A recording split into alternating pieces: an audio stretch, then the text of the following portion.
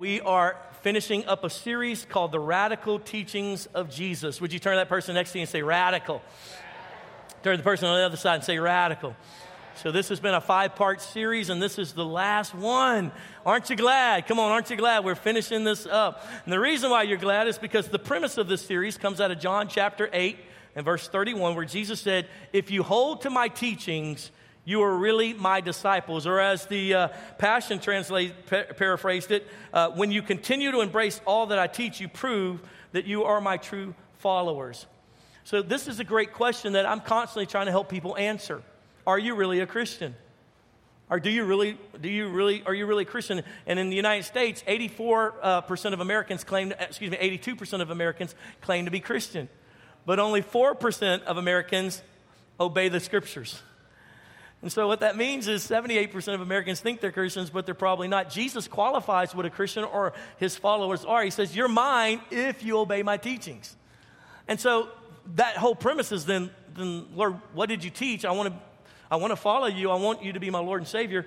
But what did you teach? And I want to do my best to obey it.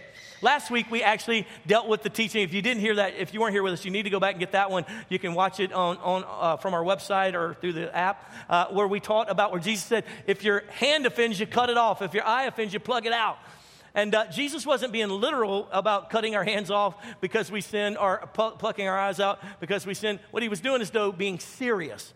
And so he was trying to help us understand how serious sin is and how destructive it is and how it will destroy our relationship with him. Now, as we go into today's and final piece in this whole series, this one is probably this part that he taught. More people know this around the world. This little teaching of his, more than any other thing Jesus ever taught, has us on judge. Quote this all the time. And this is, in part 5 here, is when he teaches us on judge not. So let's look in Matthew chapter 7, verses 1 through 5. Matthew chapter 7, verse 1 through 5, Jesus said it like this, do not judge or you too will be judged. Now, I don't know about you, but it's amazing how people who don't even believe in Jesus, they will quote that right there to you all the time, won't they?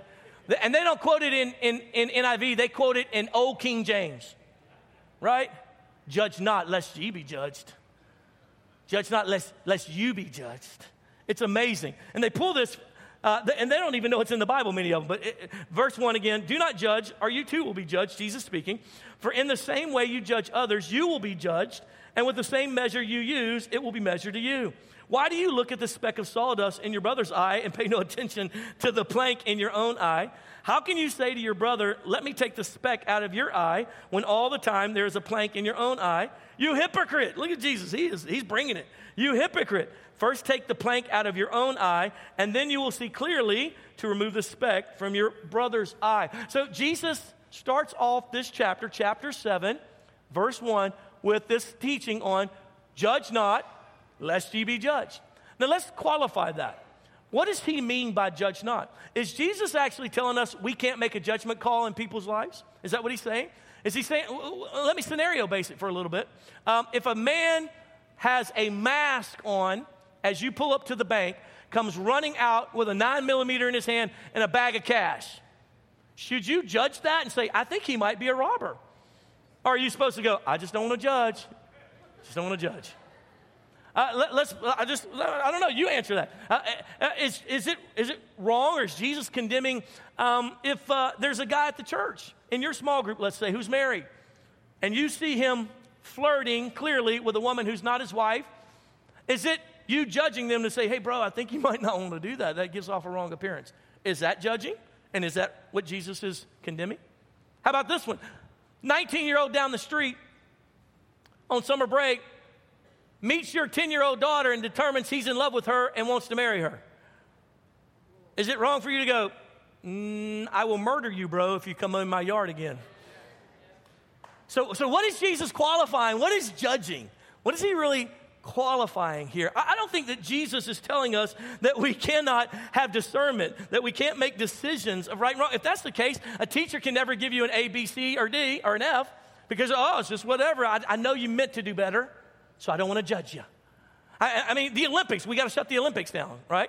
We got to get rid of all judges and all this. So what is Jesus really saying? I think that's impractical for us to think that he's saying you can never judge. Just the opposite, because when you study Scripture, you have to put Scripture in context.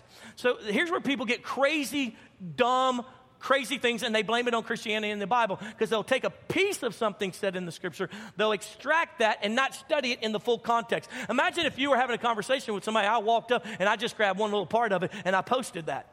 And you're like, no, that's not what I meant, okay?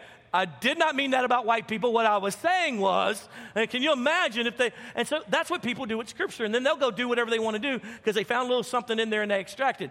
And so when you study the Bible, one of the key things you have to do is study it in context. You also have to study it not only in the context of what's happening right then, but you also have to study it in its entirety. So why would Jesus say this over here, and then the Bible says something totally contradictory over there? And the reason that is because people aren't putting in the fullness of what God is talking about in His Word. And so when you put it in the fullness, and that's why you can't just read the Bible on Sunday and get a little bit from my messages. You and I need to know our Bible, and we need to study it. I served a little lady named Frida Lindsay. She was the co-founder of Christ for the Nations, amazing ministry. And she read the Bible through every year. She would read 3 chapters a day, and then she'd read 5 chapters on Sunday. And by doing that every day, you can read through the entire Bible. She read through the entire Bible once a year for 72 years. When she said, that's not really what the Bible means, we all went, okay, well, whatever you say it means. Because you obviously know, because we don't. I just read a little bit of it. You know what I'm saying? And so what we have to do is so let's put this in context. First off, let's back up to chapter 6. In chapter 6, Jesus, book of Matthew, is dealing with hypocrisy. He's dealing with hypocrisy. How can he deal with hypocrisy without making a judgment that that's hypocritical? So he's making a judgment. This is hypocrisy. So how can he then tell us in chapter 7, don't ever judge? Jesus is not so much talking about not judging. What he's talking about is let us not go down through the judgment process. Let us not become critical judgment process people. Let me explain to you what the critical judgment process looks like. Some of you don't realize this, but we all have this little critical judgment process that we jump into. And the first step in this whole critical judgment process is that we begin to assume the worst. Jesus is condemning that. The moment somebody does something, we assume the worst. That's what I'm calling the critical judgment process. Then what we do after we assume the worst is we assign a motive to it. Yeah, I know why you did that. This is payback, because we make up a day card. All right, I see you. We assign a motive to it. And then what we do after that is we make up a narrative. And we come up with this storyline on why they would do that. So the first thing we do is we assume the worst. And then what we do is we assign some type of motive. We don't know that's really their motive, but we assign it to them, because that's what we think they must be doing. Then we make up a narrative of why they're doing that. And then what happens by the end of it is that we then act upon the narrative that we've made up. Give a great example of this. Pastor Keith Brown, you guys were here a couple weeks ago. Pastor Keith Brown was our guest minister. He's one of my spiritual sons. I've known him since he was 14 years old. I've been his mentor, his disciple, his pastor. Years ago, he was helping me. He was my assistant youth pastor. We were youth ministers in Arlington at a church there. And if you didn't meet Pastor Keith, he's about 6'4". He's chiseled, good-looking African-American man. And he's been that good-looking since he was 14. And he only gets better. It ticks me off. Like, I'm getting fat and ugly, and he's getting better looking. They've got 4 kids, he and his wife. And I told him, I said, dude, what's the deal? You get better looking every year. And that's when he told me, he said, hey, you need to understand something. Black don't crack. I was like, dang, that's it right there. And so Pastor Keith and I, years ago we were in Arlington. It was a spring day, and so we were riding down Cooper Street, which is 2-3 lanes in each direction, and we got the windows down, and we're listening to some kind of Christian rap, and we're just having a blast. I'm driving, he's on the passenger side. We rolled up, and there was this little white lady in her car with the windows down at the red light. As soon as we rolled up, she looked over at us, and she started rolling up her window. And he looked at me, and I got mad. I was like, boy, she prejudiced. Look at her being all prejudiced. What she think, you're going to jump out of the car and like kill her in the middle of the street? What is she doing that for, And then, so before we knew it, the light turns green, she drives off. I said, I bet it was. Bro, I bet it was she. I bet some black dude one time, was mean to her. So now she thinks all black people are murderer killers. I bet that's what it is. He goes, yeah, I said, we got to stop this whole prejudice. Look what we did. We didn't even know this lady. She rolls up her window, and we immediately attach motive to what she just did, that she's prejudiced. I mean, we did it. Here we are as pastors. We did that. And then what did we do? We said, oh, she's guilty of it. Guilty. We had no idea why she rolled up her window. We just assume it's because a young black man has got his window down and we listen to Christian rap music, and that's why. And so for all we know, she might didn't like the exhaust coming from my 1965 beat up car. You know, who knows? But we assigned a motive. We called her guilty. Come on now. This is what Jesus is speaking against. It's this process that we do. He's not saying that we can't judge a situation. We got to judge it all day long. You have to judge situations. He's not saying we can't do that. And what he's doing, though, is he's teaching us that what we do is we go beyond what we're supposed to. We begin to assign guilt and blame without even knowing the person. We begin to profile that person and put them in a category based on what we've gone through in life. Come on, are you with me? That's what he's calling judgment. That's what he's condemning. And that's what he's trying to fix in our lives. Are you with me? Say yes. And so what I find is there are 3 biblical judgment principles that you and I need to know about, that you and I need to be careful of. Number 1, the first biblical judgment principle that I found is that we should never judge superficially. Never judge superficially. In other words, don't judge it just by what you see right here and right now. We should never walk in to someone's life and to that chapter and make a decision right then and there. You walked in on that chapter of my life. You don't know what I've been through. You don't know where I'm headed. And so you can't just superficially come and make a judgment call based on what you're experiencing right here, right now. You got to give me a little bit more space than that. Are you with me? Say yes. And John chapter 7 qualifies this, verse 24. Look what it says. Stop judging by mere appearances and make a right judgment. The Bible tells us to stop judging by mere appearances. And then it says, but make right judgments. So we have to make right judgments, but we need to stop making judgments superficially. Just what you see right then and there. Just what you think is happening right then and there. That's superficial. Don't make the superficial judgments. A couple years ago, I was on my way to Colombia. And I was going to preach a big crusade thing. And I was, I go 2-3 times a year. Well, this particular time, my wife was trying to save their ministry money. So she put me on the worst airline in the world. I'm not going to mention their name, but I will bless them. And so I'm sitting 2 rows from the bathroom. I am sitting on a window all cramped up. And, they overbook all those planes. And so I'm sitting there. It's hot. They're already an hour. Why? And I'm sitting there, and I can't be more mad. I am so frustrated. I'm like, this is the devil. Why is this happening to me? Come on, have you ever been there? I am already frustrated. But the good thing that's happening to me is the seat next to me, the middle seat, and the aisle seat, no one's in it. Every other seat in the whole plane is taken. And we're about to push off. And I'm like, oh, all of a sudden I got hope. Maybe the Lord is trying to bless me. And maybe, just maybe, these seats are so that I can stretch out and I don't have to sit next to anybody. Thank you, God. Thank you so much. Then all of a sudden, here they come down the aisle. This little couple. They've got more bags than they should be allowed to bring on the plane. They're this little white couple, and they are ratty looking. I mean, they look like they are coming from backwoods trailer trash. I mean, it's nasty. Not only that, but they look like they've been growing hemp all day long because all their hair is matted. I'm serious. They look like, and so as they're getting closer, I smell them before I can even really make out their appearance. They stink to high heaven. I start having a natural gag reflex as they sit down next to me. I promise you, I get so mad. Because first off, those are my special seats that you just took for my comfort.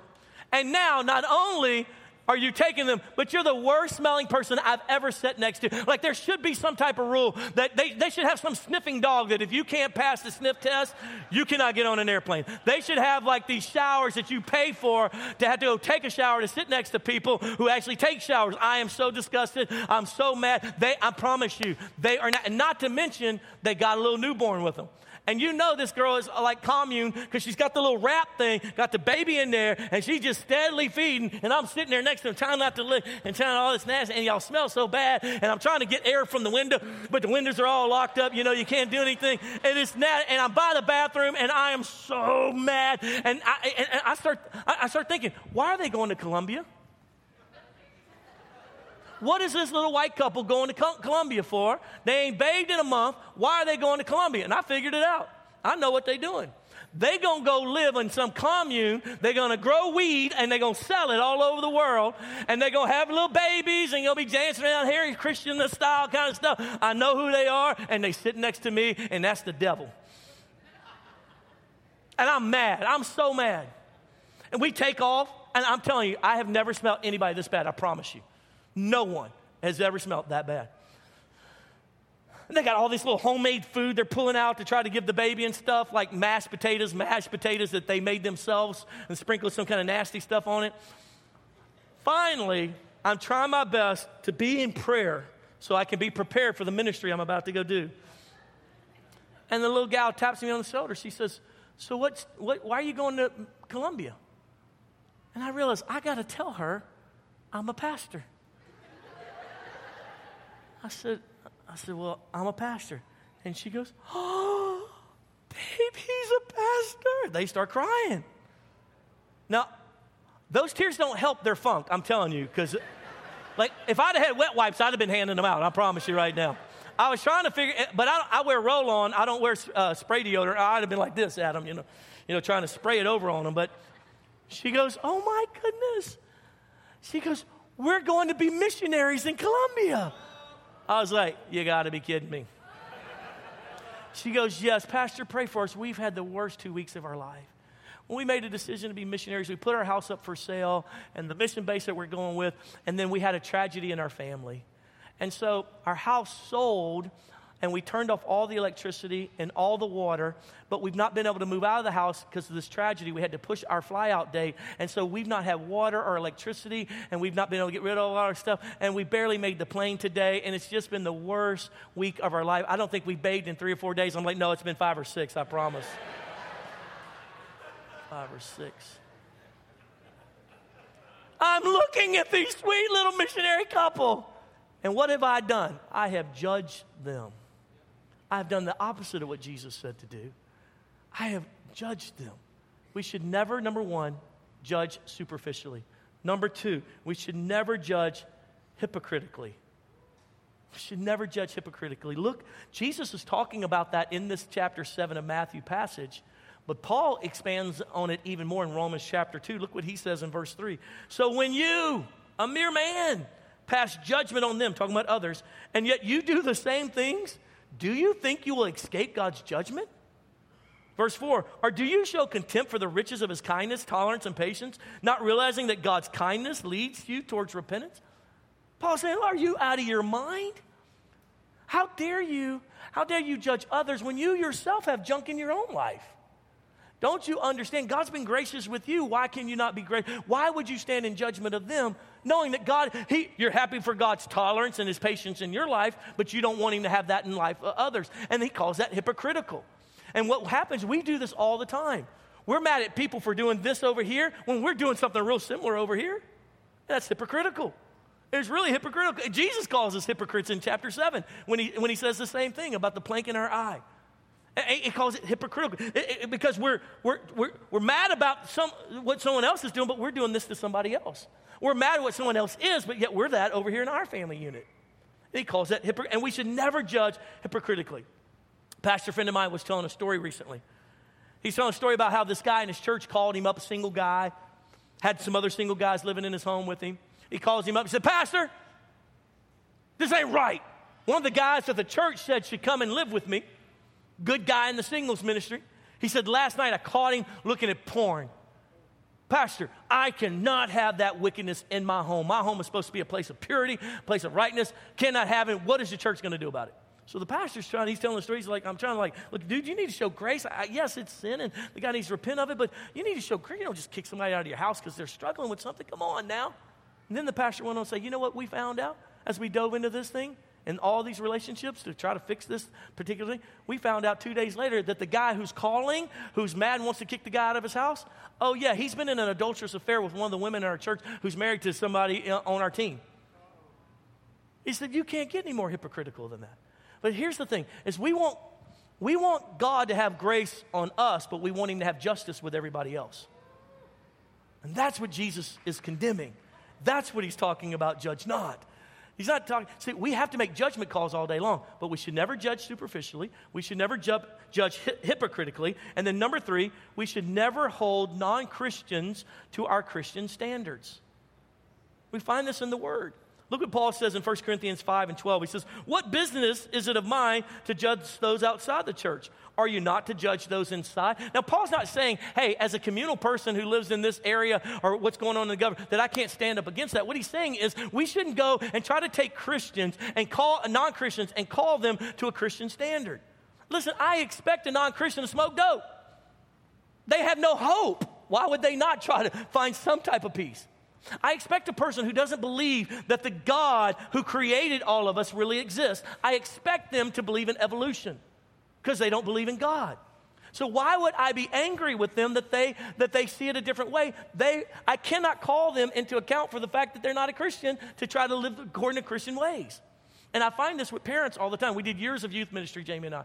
And I would always tell these parents, listen, you do understand, your 16-year-old does not love God. I know you raised them in the church, but they are not a believer. They do not follow Jesus. So you keep trying to get them to do these certain things according to Scripture, and you're fighting with them. And the problem is because you're taking the wrong approach. You're trying to treat them like a Christian who just needs to change some things when they are not a follower of Christ, and you're just causing more conflict for you and them. Paul said, that's not my business. Paul says we should judge one another in the church. We should correct one another is what he's saying. He's saying, listen, we should watch each other's back. He said, bro, I don't think you should do that. I don't think you should slap your kid around like that and call that submission. I don't think that's really what the Lord meant. Paul said, but why would I do that with someone? I can't do that outside of the body of believers because they don't have that same standard. We should not call non-Christians to a Christian standard. They can't do that. That's not fair to them. And that's why we have such conflict, because we have people say the church is judgmental and the church is this. And the only reason it's that is because we've tried to treat them as though they were Christians and that they should be submitting to God's law and God's ways. But they don't. And so it's talk about liberate you when you realize, wait, my coworker is a pagan. I mean, maybe not a pagan, but my coworker doesn't love Jesus. He's not a Christian. So you know what? I don't have to try to get him to act according to Christian standards. I don't have to try to, listen, man, just listen, bro. I know you're not a Christian. Just don't drop the F-bomb in front of me all day long. It ticks me off. You don't have to call him, hey, bro, I thought you should know better. You should do better. God's not pleased with that. And that's not helping him one bit. That's only causing more conflict. So that's what Paul's talking about. So when it's talked about judgment, we should, number one, we should never judge superficially. Number two, we should never judge hypocritically. How are we going to judge you when I'm struggling with this thing in myself? And then number three, we should never ask a non-Christian to live according to Christian standards. Now, that don't mean that I would tell those parents all the time, listen, that 16-year-old, it's your house. You may not, I don't know why God gave them free will. They don't want to serve God, that's okay. God gave them free will. But you can say, hey, this is my house. You're not going to live like this in my house. So you can do something else, right or wrong.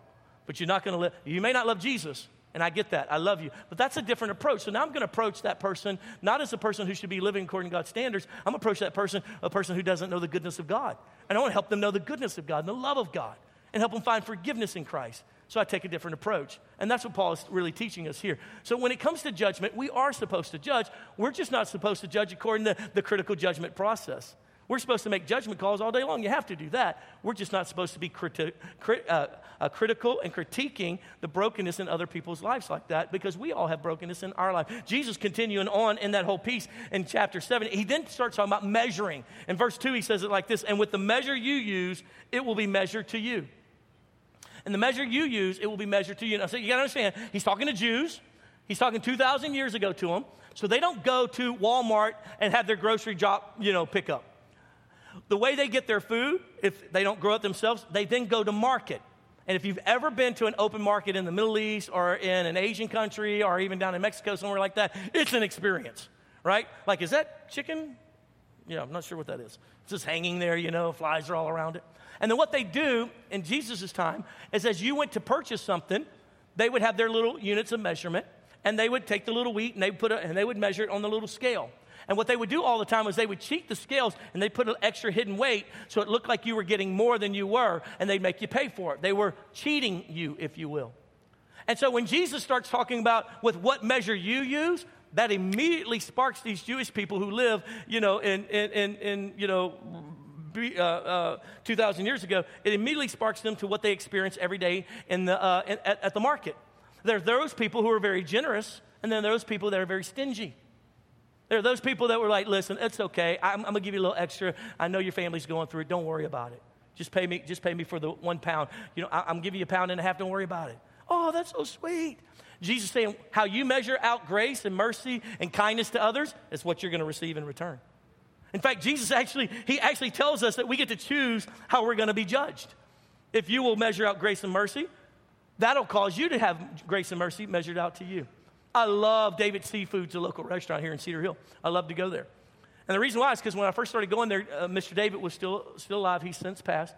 And we would sit there, and we came in regularly. And so it started happening that the waitress would come over, and she would put this little appetizer on the table. And I was like, well, we didn't order appetizer. No, Mr. David just wanted to give you that and just thank you for your business. Like, oh, all right. Yes, sir, a little free appetizer. Come on now. And then when the bill would come around, and I'm trying to think, am I going to tip 15%, 20%, 5%, no percent? I'm thinking, I'm going big. Why? Because I got a free appetizer. These people, I am somebody in this place. Made me feel good about myself. And I would go there all the time. I was always thinking, well, let's go over there because we're going to get that free little piece of bread. They put some cheese on top of it as an appetizer. Ooh, let's do that. After I went there for a few months, I realized he was doing that with everybody. I was like, dang, that's just his marketing plan. But you know what he was? He was generous with what he had, which made me want to be generous with what I have. And that's what Jesus is talking about. When it comes to judgment and engagement with one another, we should be generous with grace. We should be generous with mercy. We should be generous with nothing worse than a stingy person.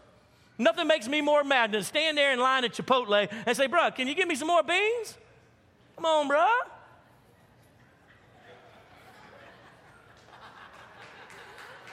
Come on, man. Like, golly, look at hers down there. Just because she's good looking, you piled all the extra meat, didn't even charge her. Here I am, a short, fat, white guy, and I ain't getting nothing, man. I got two little, where's the beef on my whole thing? This is terrible, right?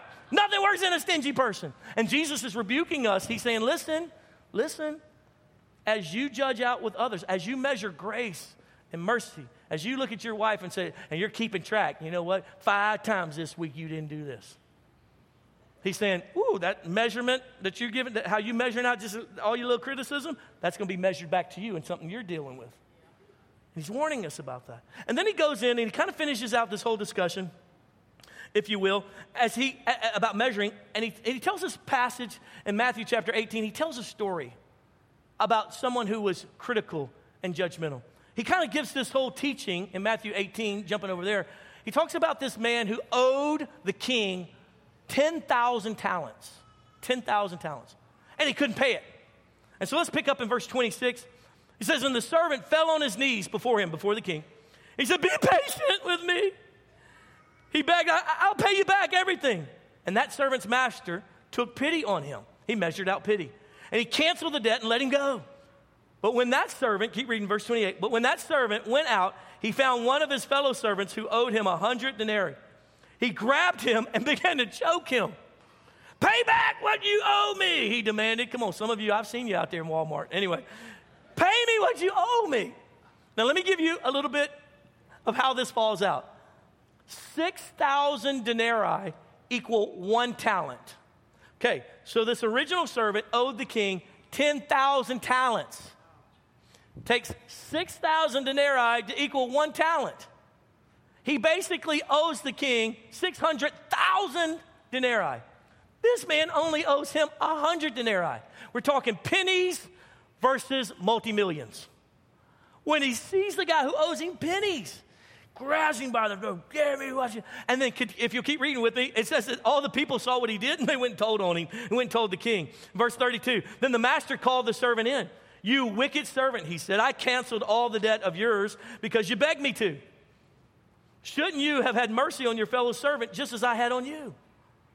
In anger, his master turned him over to the jailers to be tortured until he should pay back all he owed.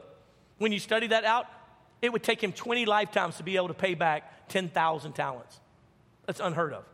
This is how, verse 35, my heavenly Father will treat each of you unless you forgive your brother from your heart. In anger, he turned him over. And he said, shouldn't you have had mercy on your fellow servant just as I had it on you?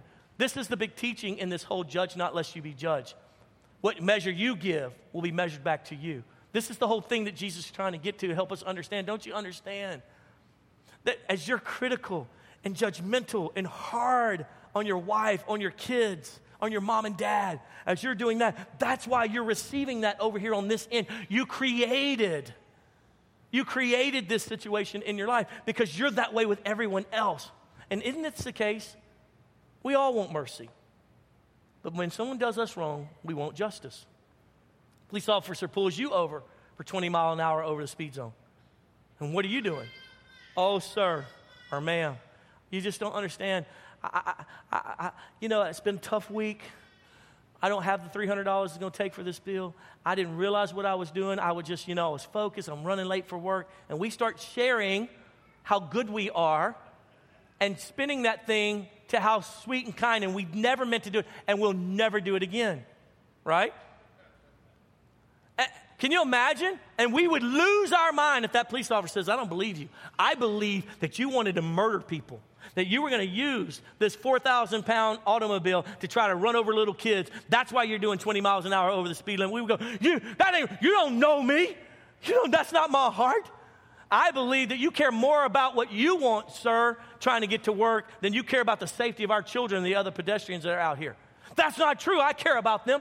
We would lose our mind if that police officer, in fact, that's been part of our problem over the years, is people profiling and attaching motive to wrong action. We want them to believe the best in us. That really, yes, we made a mistake, but we didn't mean to do it. Why don't we do that with others then? And that's what Jesus is saying. You want grace measured out to you, but you don't measure out grace to others. And then he kind of closed out this thing with this whole plank in the eye, speck in your neighbor's eye. It's hilarious, actually. In verse 3, he says, why do you look at the speck of sawdust in your brother's eye and pay no attention to the plank in your own eye? So Jesus takes this whole thing another step further, and he says, listen, here's the problem. When you begin to be harsh and critical and judgmental with others, you don't even realize this. But first off, you're measuring out what's not what you don't want to receive. But you're going to receive that because that's what you're measuring out. So if you want kindness, measure out kindness. If you want grace in your life, measure out grace. But then he takes it a step further and he says, because you don't even understand that while you're trying to fix what they're not doing right, don't you realize that you've got a big old plank in your eye as well? And then he calls us hypocritical. Because all have sinned and fallen short of the glory of God. For each and every one of us fail throughout the day. Because each and every one of us don't have it perfectly. And Jesus, I would illustrate it like this. Jesus is saying, like, you look at everybody else through binoculars, and what do binoculars do? They magnify. They make it bigger. So you're at home, and you're frustrated with your children, but you're magnifying it because you're looking through binoculars. But if you look through binoculars the opposite direction, what does it do? It minimizes. So we want everyone else to minimize how bad what we're doing is, or not right what we're doing, and say, listen, that's not my motive. I didn't mean to make you mad, but you did. Yeah, but you don't know my heart. Okay, I want to understand your heart. We're asking them to look at it from this way so they can see it minimized, while we're looking at them and seeing it magnified. And Jesus is calling that wrong. He's calling that sin. He's saying we need to look at everybody and minimize. See, you know what? I don't think she meant that. I know she loves me. Oh, I know. Listen, because what does the Bible say? Love always believes the best, hopes the best, always protects. This is what love does. And so when you and I look at each other and magnify, yeah, you did that, and I tell you what you meant about that. Look at that. Look at it. Look, I can see it. No one else can see it, but I have a gift of discernment. I can see it. I can see it. And then someone says, well, yeah, what about, hey, I think that was a little rude what you did with your kid. And you're like, no, you need to look at me this way. Because you don't understand what we've been through. You don't know how it's happened for us. And you and I both need to understand that when you and I, here's a little statement that is worthy of mentioning, self-examination cancels condemnation. Let it sink. Self-examination cancels condemnation. See, when you and I are examining ourselves, then we won't be so quick to condemn others. As I look in myself, I realize, you know what? I'm sitting here. I'm sitting on this airplane with this couple, and I am a jerk, man. Lord, what is in me that I'm so critical? Why am I jumping to conclusions? This little couple is trying their best. They've had the worst week of their life trying to go do something great for God. If anyone that should be understanding, it should be a pastor, be a Christian. Why am I like that? But when you and I start self-examining, we start being less condemning. That's what Jesus is telling us to do. Hey, before you try to help somebody else, you need to self-examine. You got to be go. And when Jesus says this statement, everyone listening, it's like a joke. You're trying to help get a sawdust piece out of somebody else when you got a telephone pole sticking out of your eye. So they're all like, ooh, ooh. Like drop the mic, like, oh, geez, that hurts, but that's funny. And so self-examination, how about this next one? Self-awareness leads to fairness. That's worthy of writing down. Self-awareness leads to fairness. See, when you only view it from your perspective, it's not my fault, it's their fault, everyone else, you don't realize you're not being fair to everybody else because you don't stop and realize what you've done. When I stop sometimes, and the Bible actually says walk a mile in their shoes. It's kind of a little statement that we use in Christendom. You know, when I stop sometimes and I realize, you know what, I'm being a little bit unfair probably because I don't really know what they've been through. So let me just and what I'm doing, what am I creating right now? Why do we have conflict? Why are we yelling at each other? Why are we not engaging properly? And I'll back up and say, what am I doing? What am I giving off? What am I giving off that's causing them to feel this way? And most of the time, people just aren't self-aware. We just kind of bully through it. When we look at people through magnification, but we expect them to look at us through minimalization, this is where the breakdown, this is what this is what he's condemning. You know, Boudreaux and Thibodeau, they decide one day they're going to go to the football game at LSU. Somebody gave them free tickets, and they get there to the Louisiana State. Now, Louisiana State University holds 100,000 people and 110,000 people in their stadium. Boudreaux and Thibodeau, they walk up, and as they're looking at their tickets, the little lady goes, okay, you're over here, and I'm sorry, sir, but if y'all are together, your seat is totally opposite the stadium, way over there. 100,000 people yelling and screaming. Boudreaux said, oh, Thibodeau, how we going to get, you got the money, how we going to get a hot dog a little later? He said, I tell you what we do. I'll just yell over at you, and you can come meet me, and we'll go get the hot dog. Thibodeau said, oh, okay, let's do that. So Boudreaux goes up into his seat way over here, and Thibodeau's 100,000 people cross that way. It's so loud. And all of a sudden, Boudreaux started yelling over, Thibodeau!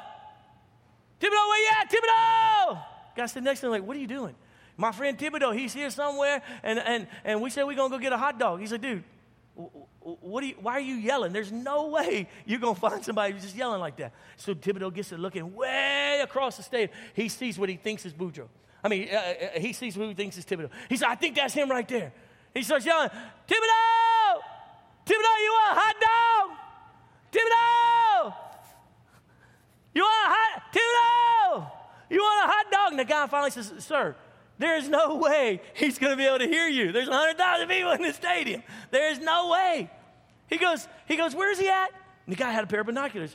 He goes, he's over there. He's in a purple shirt. So he pulls out a binocular. He starts looking. He's like, oh, purple shirt. Yep. Wearing a little set of cowboy boots. Yep. That's him. He says, looks at Boudreaux, looks at him, says, what that is? He goes, well, these are binoculars. He said, what do they do? He's trying to think, how am I going to explain to this dumb Cajun what binoculars do? So he says, whatever you look at, it brings them closer. He goes, Boudreaux, so let me see that. Hey, Thibodeau, you want to get a hot dog?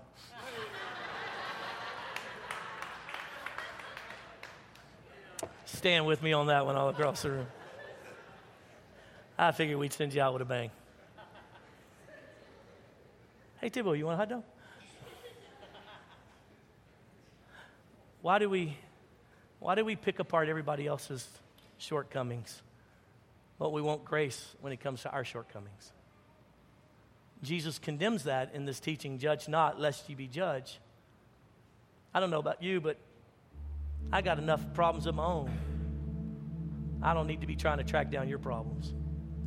In fact, I think if the church, those of us that are Christians, if we'd work towards showing grace and mercy to others, I think we'll find grace and mercy extended back to us. I think if we try to sit down and understand people that we're in conflict with and extend that, even though they don't extend it to us, measure that out over and above and be gracious, give them more than they deserve.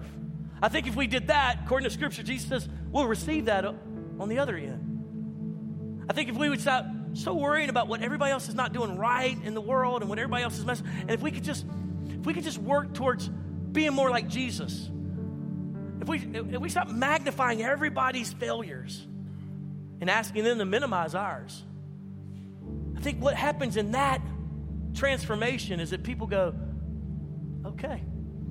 That's what it looks like. That's what real Christianity looks like. Jesus doesn't tell us that we can't make judgment calls. We got to make judgment calls. What he's teaching us is not to buy into the critical judgment process. When we start associating blame and guilt to someone that we don't even really know. That we look at the book and judge it by its cover without ever even reading it. That we're hypocritical and we're going through things too, but yet we're harsh with them and yet we want grace for us. When Jesus talks about the speck in our eye, or in our friend's eye and the plank in our eye, the whole thing is about vision. See, if you're so busy trying to fix everybody else's problems, working with the specks in their eyes, and they're fighting you on it, meanwhile having a plank in your eye, the whole problem is the fact that you don't have good vision. And the key to enjoying Christianity is to be able to see Jesus every day and to follow him every day. But if I'm so busy trying to fix you and I'm not paying attention to what I got, I can't see anything. And I have been blind for 3 days before. I had a gun blow up in my face and I was blind for 3 days. It is the most miserable 3 days of my existence. And some of you are blind. You can't see what God's trying to do in your life because you're so busy trying to critique everyone else's life. You're not realizing the own planks in your own vision that's keeping you from seeing clearly. And so today, as we close out this series and we close out on pretty radical teaching, my prayer for you is that you and I would stop being so judgmental and we would start being gracious. Because as we sow grace into others' lives, God will cause that to be sown back into our life. Would you bow your heads with me across the room? I want to pray with us and minister to you. Would you close your eyes? Could we here in this moment, how about we repent for quickly jumping into the critical judgment process? I do it. I know you do it. Could we just start there? Father, forgive us. We're so quick to jump into that critical judgment process. We're so quick to associate blame. We're so quick to try to figure out we know what they meant by that and what they did. And Lord, would you just help us? Would you we just repent right now, Lord God. We don't want to be like that. We don't want to be a church that's like that. We don't want to be an individual. We don't want our marriage to have that all rooted in it. We don't want our kids to hate us because we're so quick and so judgmental. Lord, would you help us to break that process? Lord, can we believe the best, even if they're wrong, even if they're not being gracious? Can we just believe the best? Could you help us? Lord, some of us have been hurt. So we've got a background story. We don't believe the best because the last time we trusted someone, they did us dirty. And the 5 times before that, they did us wrong. But Lord, you call us. You call us to measure out kindness, even if it hasn't been measured out to us. Then can we now pray and commit to measure out grace and kindness to others? Would you just take a moment right there under your breath and say, Lord, help me be more gracious with my spouse, with my children, with my parents. Help me be more great. Help me measure out above and beyond. I want to fill up their taco with more meat than they even know what to do with. Lord, would you help us be more gracious with one another, with our coworkers, with our boss? Or would you help us be more gracious with our ex-wife? Or would you help us be more gracious, oh God, with our stepson who keeps saying, you're not my daddy? Or would you help us? Would you help us extend grace and measure out more than they deserve and give them more than they paid for? Could you help us be like that? And then would you, as we close out this moment of prayer like this, would you help me by crying out to God to commit to be more self-examinatory? That you would pay attention and look more in the mirror than you look through the microscope. Father, I pray right now, Lord, you'd help me. Lord, may I wake up every day and say, you know what, Lord, change this in me. May we be more self-examining, Lord God, than we are examining everyone else. Instead of critiquing everyone else and saying they're the problem, may we back up and say, Lord, what in me is still not right with you? What in me is still broken? Lord, what in me have I not allowed you to touch and to change? What in me is still unforgiveness that's creating this conflict in this marriage? What in me, oh God, is causing my kids not to even want to come home and be with us? Father, help us to be quick to self-examine. Help us, oh God, to look through the eyes of your love and your compassion, even at ourselves, so that we can do that with others. And Lord, may this church be a church that doesn't stand in judgment and criticism of one another. But may we be loving and caring, and may we have each other's back. And yes, at times when we have to say, dude, I don't think you should do that. Lord, may that not be received as judgment, or criticism, but may that be received as it's supposed to be, love and care, making each other stronger. If you'll keep your head bowed for just a moment, I want to give a final call for anyone in the room that might say, Pastor, I got to be honest, I'm not a Christian. If I died today, I wouldn't go to heaven. I know for a fact that I'm not ready. I'm not right with the Lord. Hey, I got such good news for you. God's not mad at you. He loves you. He drew you here. You didn't have to come. He said, well, my niece was getting dedicated, so I came. Maybe you've been coming for a couple weeks. Maybe you've been watching online with us. I want to give you an opportunity to know Jesus is your Lord. Maybe you say, Pastor, when I listen to you guys, it sounds like Jesus is your best friend. He is. That's true. You caught that right. This is not dead religion to me. This is not about good and bad and right and wrong. This is about knowing the living God and Him living and abiding within me. Miracles happening weekly in my life. Experience His goodness.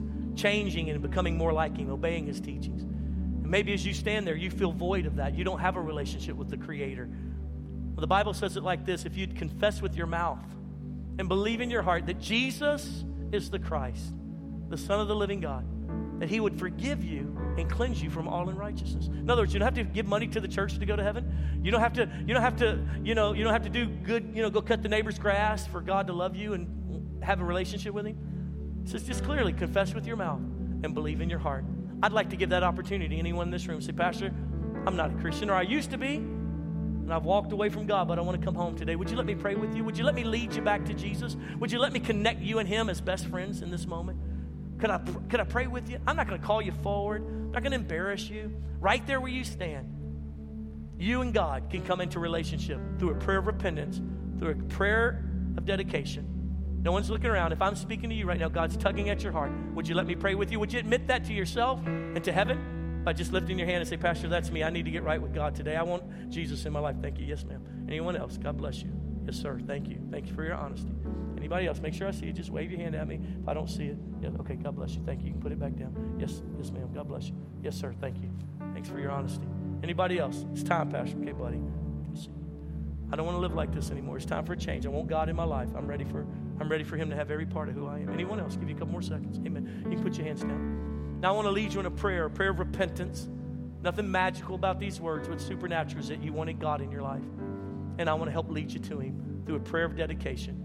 In fact, I'd like everyone in the audience to pray out loud alongside of those who lifted their hand and are making Jesus their Lord today. Could we pray like this? Say it like this. Say, Jesus, today I admit I'm a sinner. I've sinned against you. But I ask you now to forgive me. I accept what you did on the cross 2,000 years ago. And Jesus, I declare you are my Lord. I receive your forgiveness. I receive your grace. Write my name in your book of life. Fill me with your Holy Spirit. I'm yours forever. In Jesus' name. Keep your head bowed for just a moment. Father, I pray for those men and women who prayed that prayer maybe for the first time, or Lord God, they've been coming back to you, Lord God, and they're rededicating their life to you. Lord, I pray right now they would feel and sense mercy. They would feel and sense the joy of being right with you. They don't have to perform for you. They don't have to be better than the guy down the aisle from them. They just have a relationship with you now. And Lord, in the nighttime when the enemy starts saying, you didn't mean that, you know you're going to go back and do what you always used to be, then may they have the courage to say, no, I did mean that. I do want to serve Jesus. And I'm going to stand before Him, and I'm going to do my best. And that, Lord, then you would just wrap your arms around them. And Lord, they would feel the strength that comes from the Holy Spirit living and abiding in them. And Lord God, when the lie comes that they're not good enough, may they hear you whisper in their ear, you're mine, and that's good enough. And God, when they make a mistake and they sin, may they hear you say to them, I forgive you, even as they repent to you, God. And Lord, may they never be the same, starting today. And may their days ahead be bright and beautiful as they have a new relationship with you. And may it increase and become best friends. In Jesus' name, amen and amen.